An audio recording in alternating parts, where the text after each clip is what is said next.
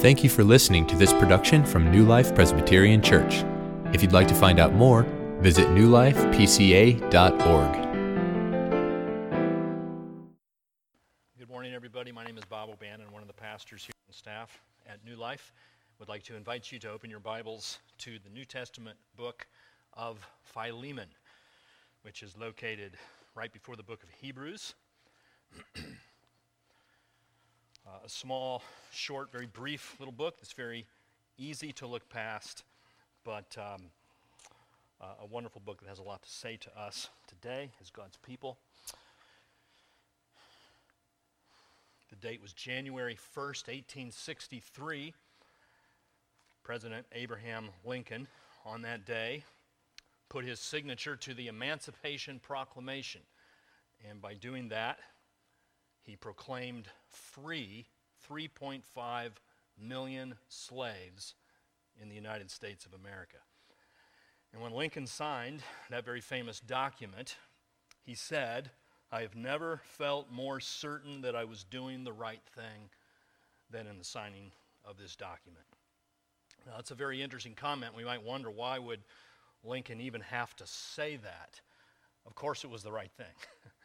How could it not be the right thing to do, to free 3.5 million slaves? Well, the fact is that while this is something very clear and obvious to us today, it apparently wasn't so clear and obvious to some in Lincoln's time. In fact, reports say that as Lincoln signed the Emancipation Proclamation, that his hand was trembling so much that he could barely hold on to the pen.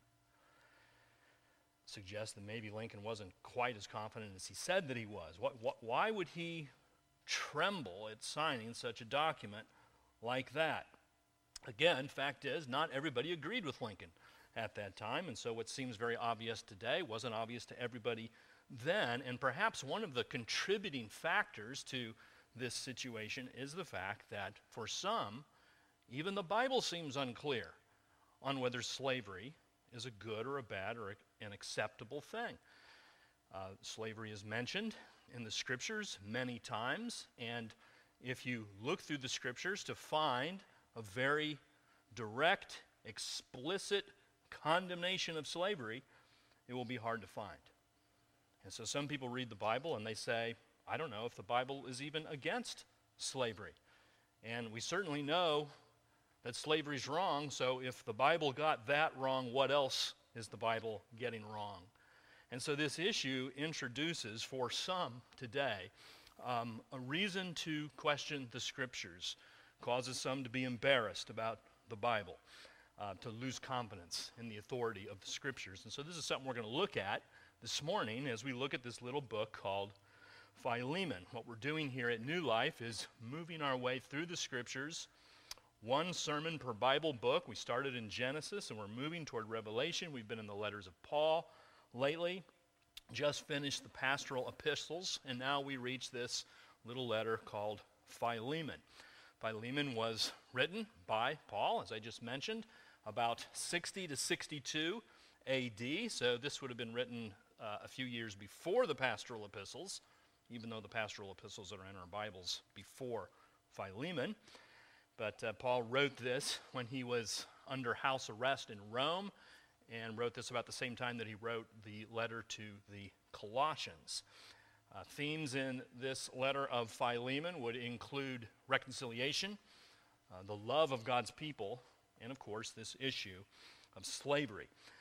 So that's going to be our topic today. We're going to see what this little book, easily overlooked, has to say about such a vital and important topic, particularly in our nation of the United States, where this has been such a contentious issue for us for so many years. And what I'm going to show you today is that you can have confidence in your Scriptures, in your Bible.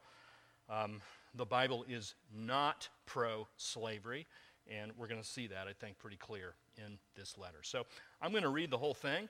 It's just 25 verses. We'll read the whole book of Philemon, starting in verse 1.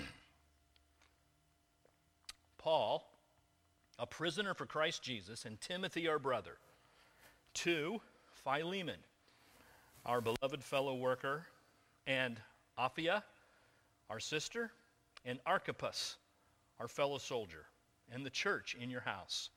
Grace to you and peace from God our Father and the Lord Jesus Christ. I thank my God always when I remember you in my prayers, because I hear of your love and of the faith that you have toward the Lord Jesus and all the saints. And I pray that the sharing of your faith may become effective for the full knowledge of every good thing that is in us for the sake of Christ. For I have derived much joy and comfort from your love, my brother, because the hearts of the saints have been refreshed through you. Accordingly, though I am bold enough in Christ to command you to do what is required, yet for love's sake I prefer to appeal to you. I, Paul, an old man, and now a prisoner also for Christ Jesus, I appeal to you for my child, Onesimus, whose father I became in my imprisonment. Formerly he was useless to you, but now he is indeed useful to you and to me. I am sending him back to you, sending my very heart. I would have been glad to keep him with me in order that he might serve me on your behalf during my imprisonment for the gospel, but I preferred to do nothing without your consent in order that your goodness might not be by compulsion, but by your own free will. For this perhaps is why he was parted from you for a while, that you might have him back forever, no longer as a slave, but more than a slave, as a beloved brother, especially to me, but how much more to you, both in the flesh and in the Lord. So, if you consider me your partner, receive him as you would receive me. If he has wronged you at all or owes you anything, charge that to my account. I, Paul, write this with my own hand. I will repay it, to say nothing of your owing me, even your own self. Yes, brother, I want some benefit from you in the Lord. Refresh my heart in Christ. Confident of your obedience, I write to you, knowing that you will do even more than I say. At the same time, prepare a guest room for me, for I am hoping that through your prayers I will be graciously given to you. Epaphras, my fellow prisoner in Christ Jesus, sends greetings to you, and so do Mark, Aristarchus, Demas, and Luke, my fellow workers. The grace of the Lord Jesus Christ be with your spirit. God, we do look to your Spirit to help us to understand what is written in this letter. By your Spirit, for our benefit, open our eyes, soften our hearts, that we might behold wonderful things in this work. In Jesus' name we pray. Amen. Well, there are three main figures here in this book of Philemon. We have Paul, first of all, the apostle, the one who's written so many letters in the New Testament that we've been studying for a while here at New Life. We also have this person named Onesimus, and Onesimus is a runaway slave.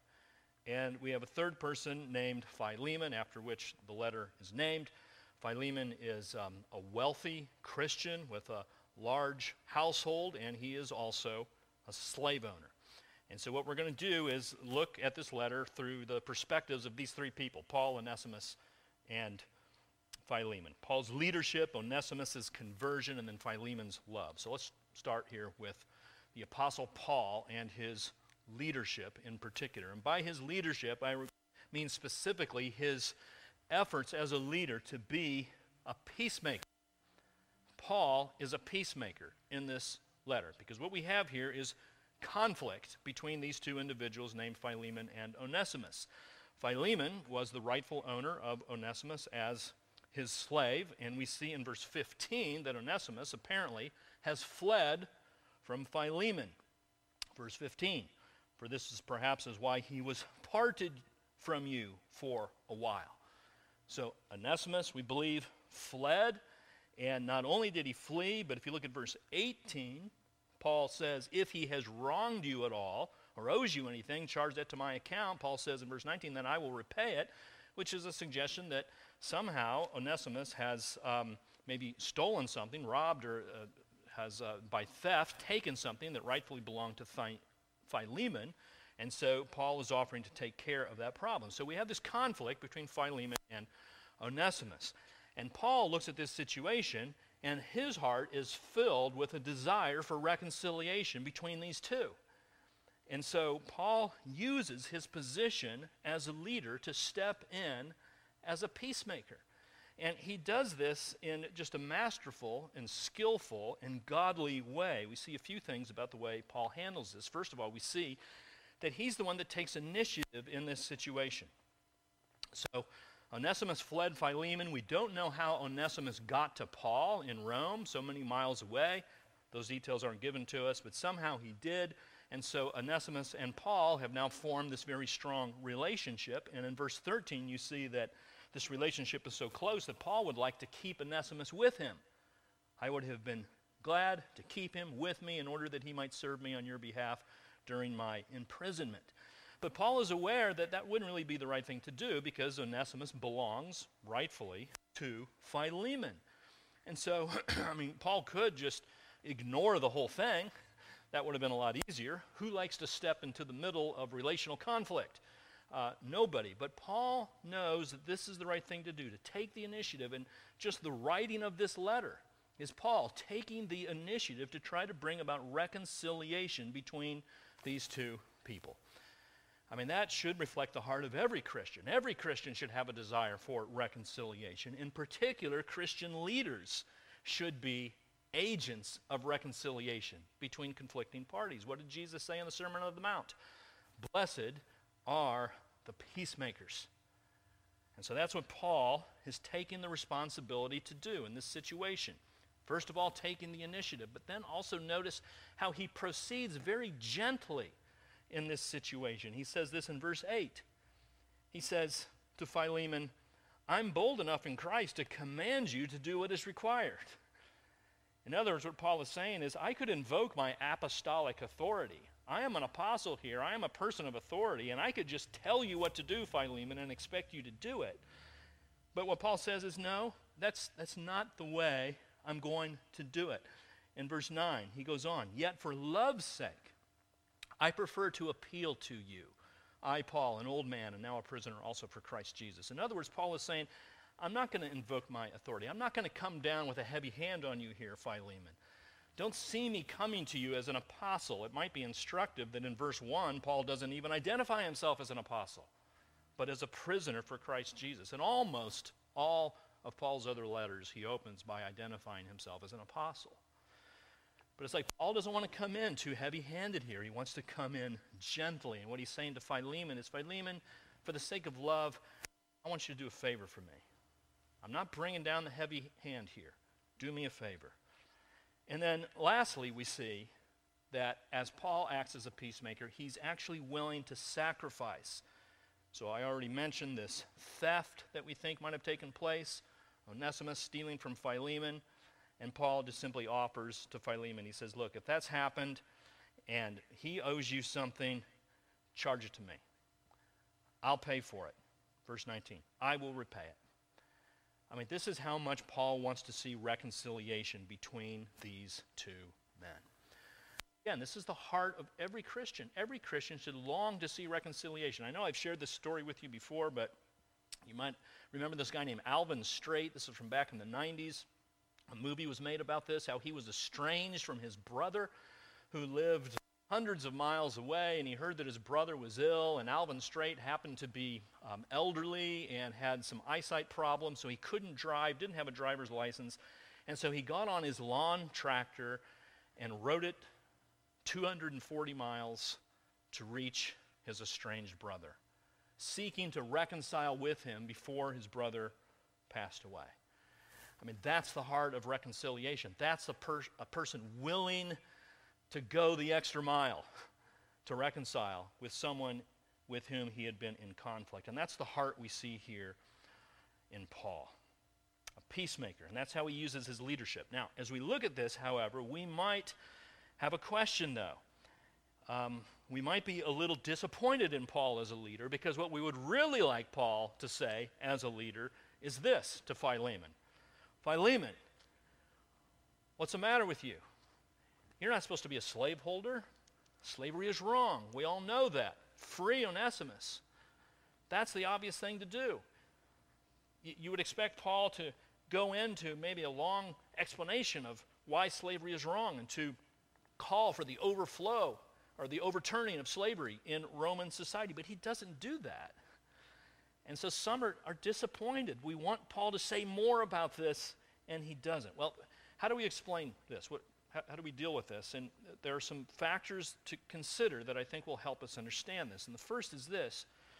One thing we have to be very careful about doing is drawing a one-to-one correlation between the kind of slavery we see in a book like Philemon and the kind of slavery that took place in the United States 150 or so years ago, and more than that.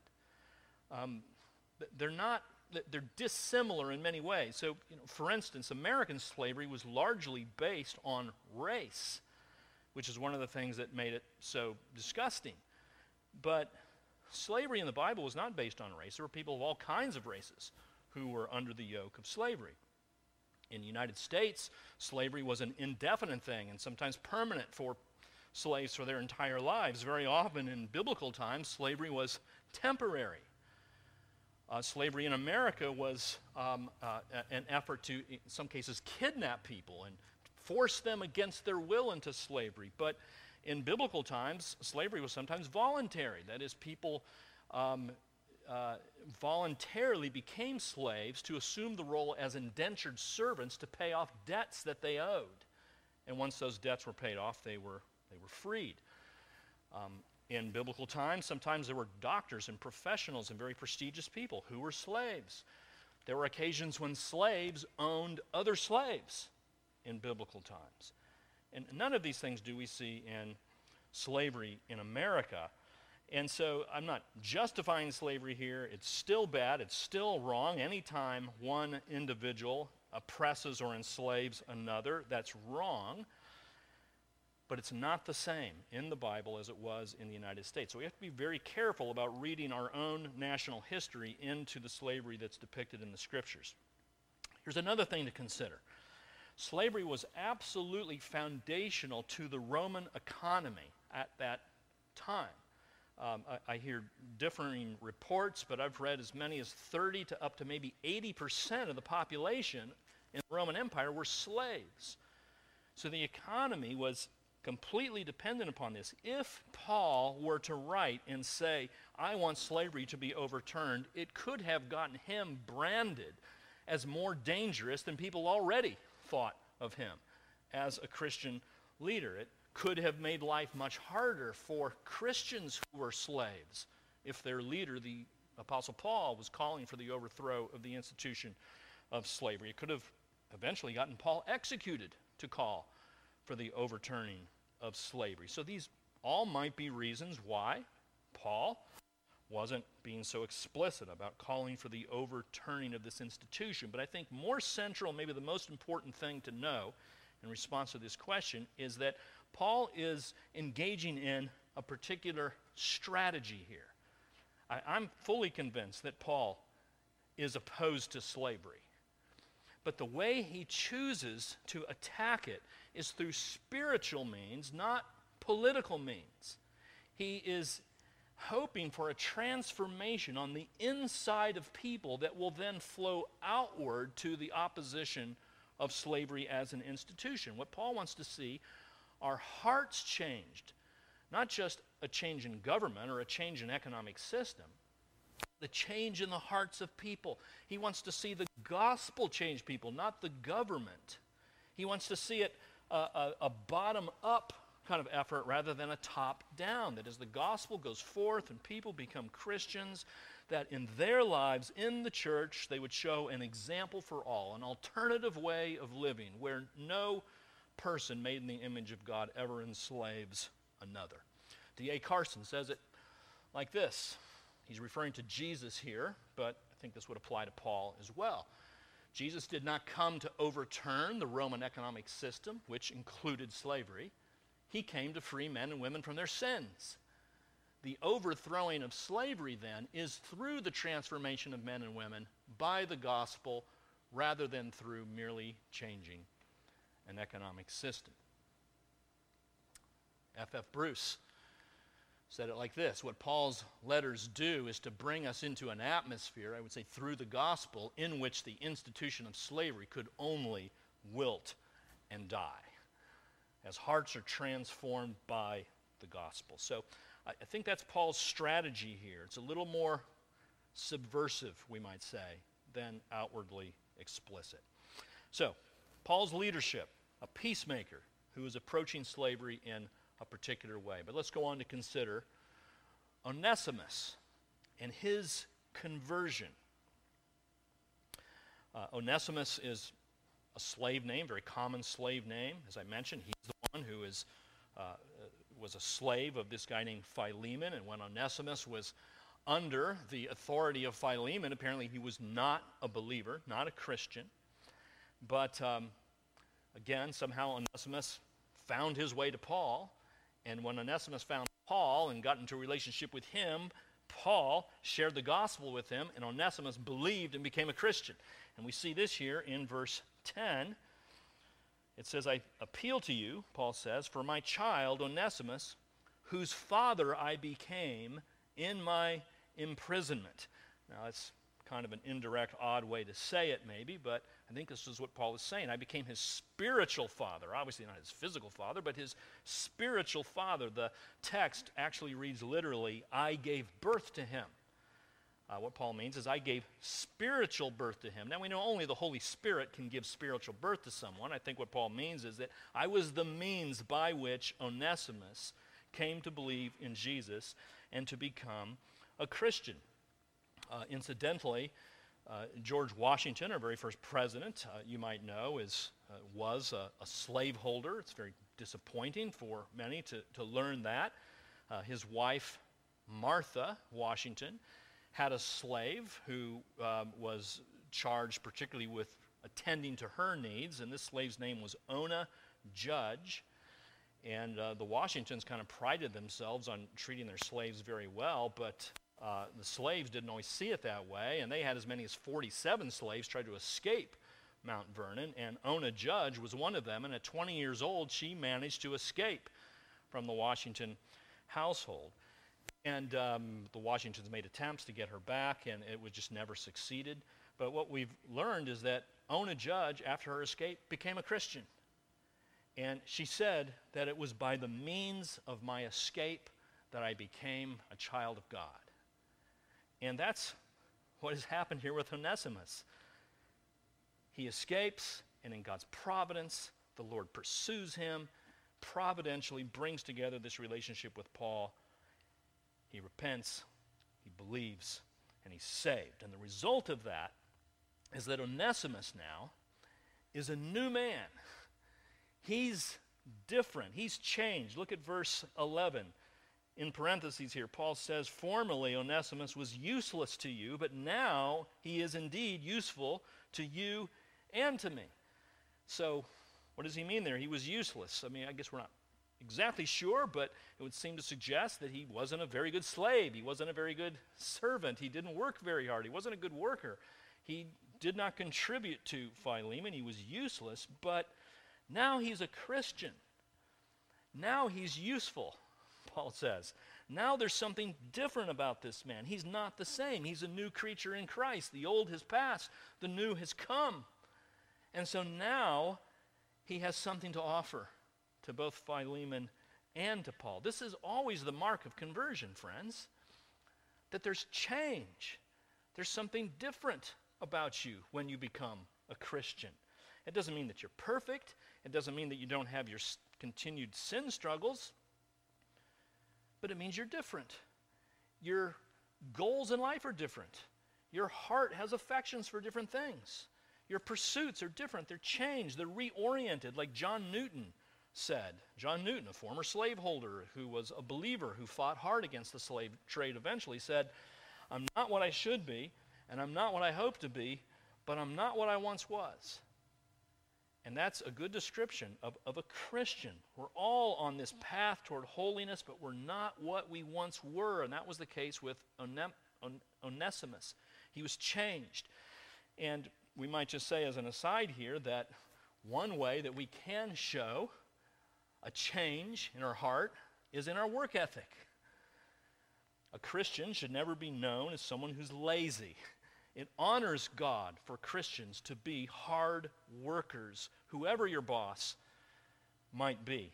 And it seems that Paul has this in mind in Colossians, where he says this. He gives this command: slaves, obey in everything those who are your earthly masters, not by way of eye service, not just to look good, as people pleasers, but with sincerity of heart, fearing the Lord. Whatever you do, work heartily. Work hard, as for the Lord and not for men. Perhaps this is what Paul has in mind here as he is recommending Onesimus back to Philemon. He's saying Onesimus is different now. He's coming back not to work primarily just for you, Philemon. He works for the Lord now. And that's what makes him different. But again, we've got this question that arises. Why is Paul talking to slaves like this is okay? Why does Paul seem to just assume that this is all right? Why doesn't Paul in Colossians here? Why doesn't he condemn slavery? Why doesn't he more explicitly seek to oppose it? Well, again, let's try to think of it in a different way. One of the tactics of the Scriptures are to speak to specific individual situations without necessarily addressing the broader context in which those situations take place. The Scriptures will very often address persons, individual persons in specific situations, and not necessarily address the institution or the government structure that that person happens to be laboring underneath. So, for example, imagine there's a soldier, Christian soldier, and he's at war, and he has a commanding officer over him, and the soldier wants to know if he has to obey his commanding officer. And you might say to him, yes, you're a Christian. You should submit to the authority that's been placed over you. You should obey your commanding officer. Now, you can say that without offering any commentary whatsoever about what you think about that armed conflict going on. You can say that without offering any commentary whatsoever about what you think about war in general. You might be thoroughly opposed to war, but here is an individual situation, one Christian, a soldier, who wants to know if he should obey his commanding officer. And you can say yes to that. And that's similar to what Paul does here in the Scriptures. He's talking to people who are slaves in that situation without necessarily offering any commentary on what he thinks about the whole institution of slavery. And don't forget that Paul also offers commands like this in Colossians: Masters, treat your slaves justly and fairly, knowing that you also have a master in heaven. In this time that the Bible was written, that is an absolutely radical thing for anybody to say to a master. You need to treat your slaves in justice and in fairness. If we look throughout the whole rest of the Scriptures, if we just allow the Bible as a whole to speak for itself, what we will find is that the overall tenor of the Bible is anti-slavery. Just think of the words of Jesus. Jesus comes on the scene and he says this in Luke 4. He says, "The Father has sent me to proclaim liberty to the captives and and recovering the sight to the blind, to set at liberty those who are oppressed." That's one of Jesus' main parts of his mission, is to set slaves free. Just think of the moral grounds on which slavery is opposed. In order for people to oppose slavery as wrong, there has to be some kind of absolute moral foundation on which to do it. And that's what the Bible provides for us. The Bible tells us that there is a God of truth. There is a God of righteousness who has given instruction to us, that it's not just simply up to how we view things. There is an absolute morality to which we are all accountable. And in fact, this was the approach that Abraham Lincoln took in his debates with Stephen Douglas in 1858. Stephen Douglas was pro-slavery and Lincoln was not. And so here's what Lincoln said. When Judge Douglas says that whoever or whatever community wants slaves, they have a right to have them, he is perfectly logical if there's nothing wrong in the institution. But if you admit that it is wrong, he cannot logically say that anybody has a right to do wrong. The substance of Lincoln's arguments here, and the substance of his opposition to slavery, was that there is a right and wrong. Slavery is wrong, and so people have a duty to oppose that. And of course, the Scriptures provide us just such a moral foundation. The last thing to think about as we just think of the Bible's overall tenor against slavery is just to think of the Exodus. The book of Exodus, that whole book is about a situation where God's people were enslaved. And God in his mercy and grace raised up Moses to free his people, to liberate them from bondage to the Egyptians. And that event, that Exodus event, becomes a paradigm for the New Testament gospel as it comes to us more explicitly. That the liberation we look forward to now is not liberation from Egypt, but liberation from our sins, and liberation from death, and liberation from the tyranny of the devil, and that's what Jesus has won for us. We were once slaves, and now he has liberated and freed us. And the paradigm for that is set in the book of Exodus. We could go on and mention many other examples of how the entire tenor of the Scriptures are against slavery. Let's consider one last thing, and that's Philemon's love. The love of this man named Philemon. Philemon's a godly man. We know that as we look near the start of this letter, verse 5, you see that he has a reputation, Paul says. I thank my God always when I remember you in my prayers, Philemon, because I hear of your love. Philemon has a reputation for being a loving man, but more specifically, he has a love for the church. As he goes on, because I hear of your love and of the faith that you have toward the Lord Jesus and all the saints. This love is toward the church. He goes on, verse 6, at the end of verse 7, he says the same thing. Because the hearts of the saints have been refreshed through you. Philemon even has the church meeting in his house, it says at the end of verse 2. So this is a man filled with love for the church in particular. He is a godly, devoted servant of Christ and his people. And so Paul seems to have very high expectations of Philemon, knowing the kind of guy that he is.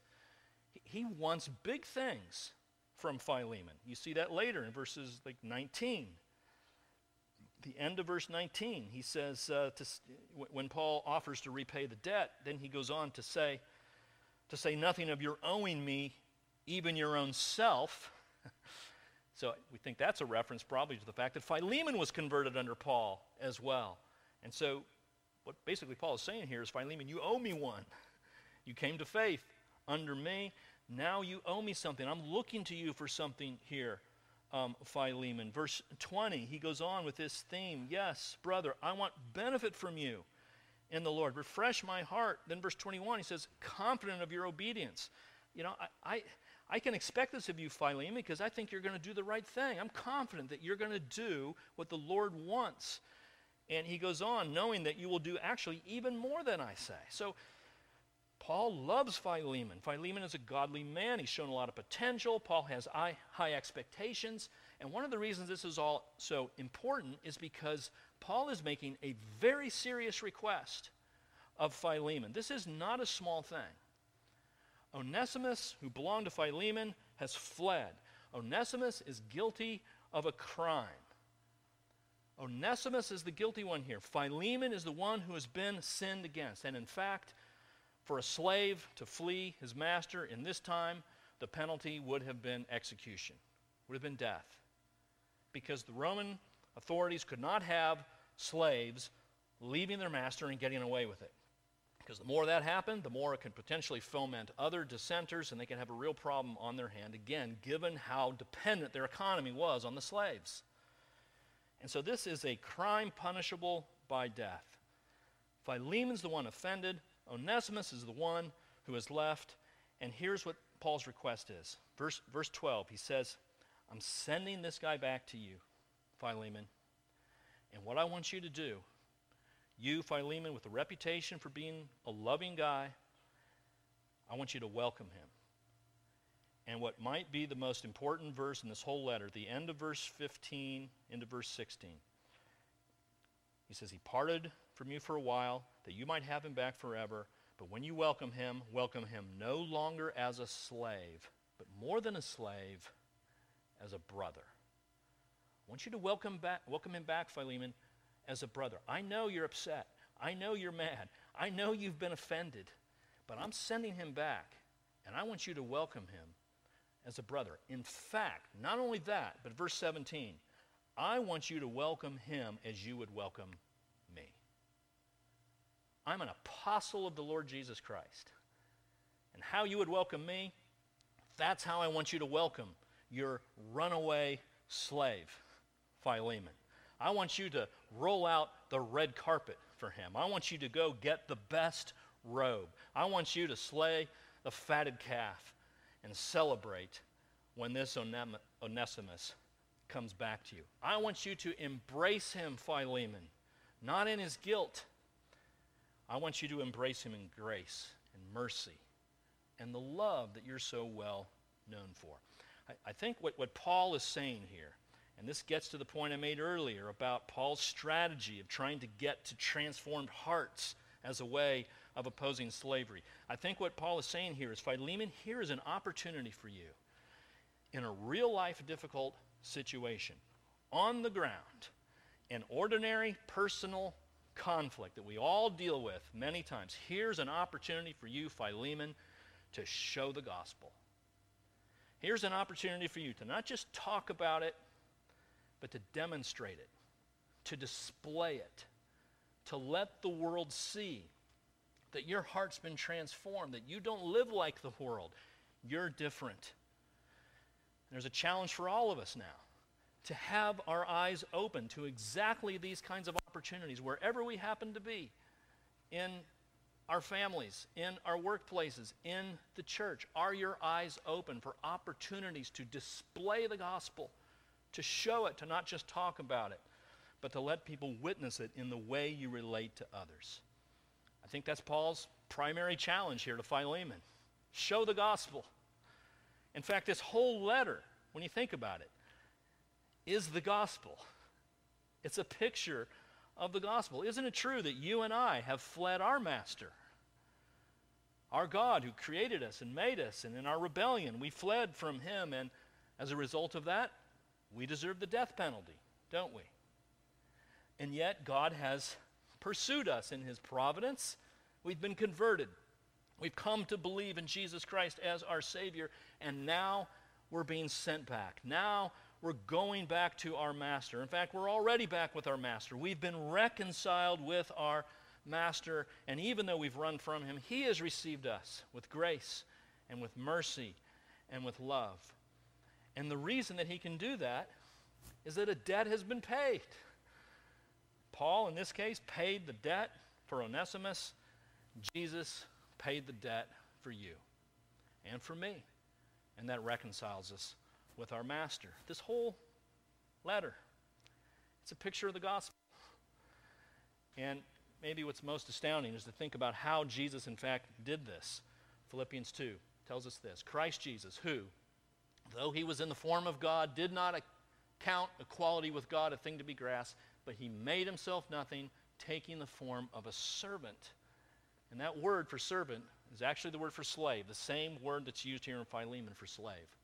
He took the form of a slave, being born in the likeness of men, and being found in human form, he humbled himself by becoming obedient to the point of death, even death on a cross. Jesus became a slave for you and for me so that we can be reconciled to our master. Is this the gospel that you believe in? Have you put your faith in this Savior? What better Savior could there be than one like this, who would take the form of a slave to rescue runaway slaves like you and like me? Through the gospel, we can say, I am no longer a slave to fear. I am no longer a slave to my sin. I'm no longer a slave to the devil. I'm no longer even a slave to death. I am a child of God through Christ who became a slave for me. This is something worth singing about, and we're going to do that in just a second. God, we thank you so much. You are good to us. Thank you for your gospel all throughout the pages of your word. Father, open our eyes that we might see opportunities to live this gospel before others, to display it, to show to others the work that you've done in our heart in saving us for yourself. And it's in Jesus' name we pray. Amen.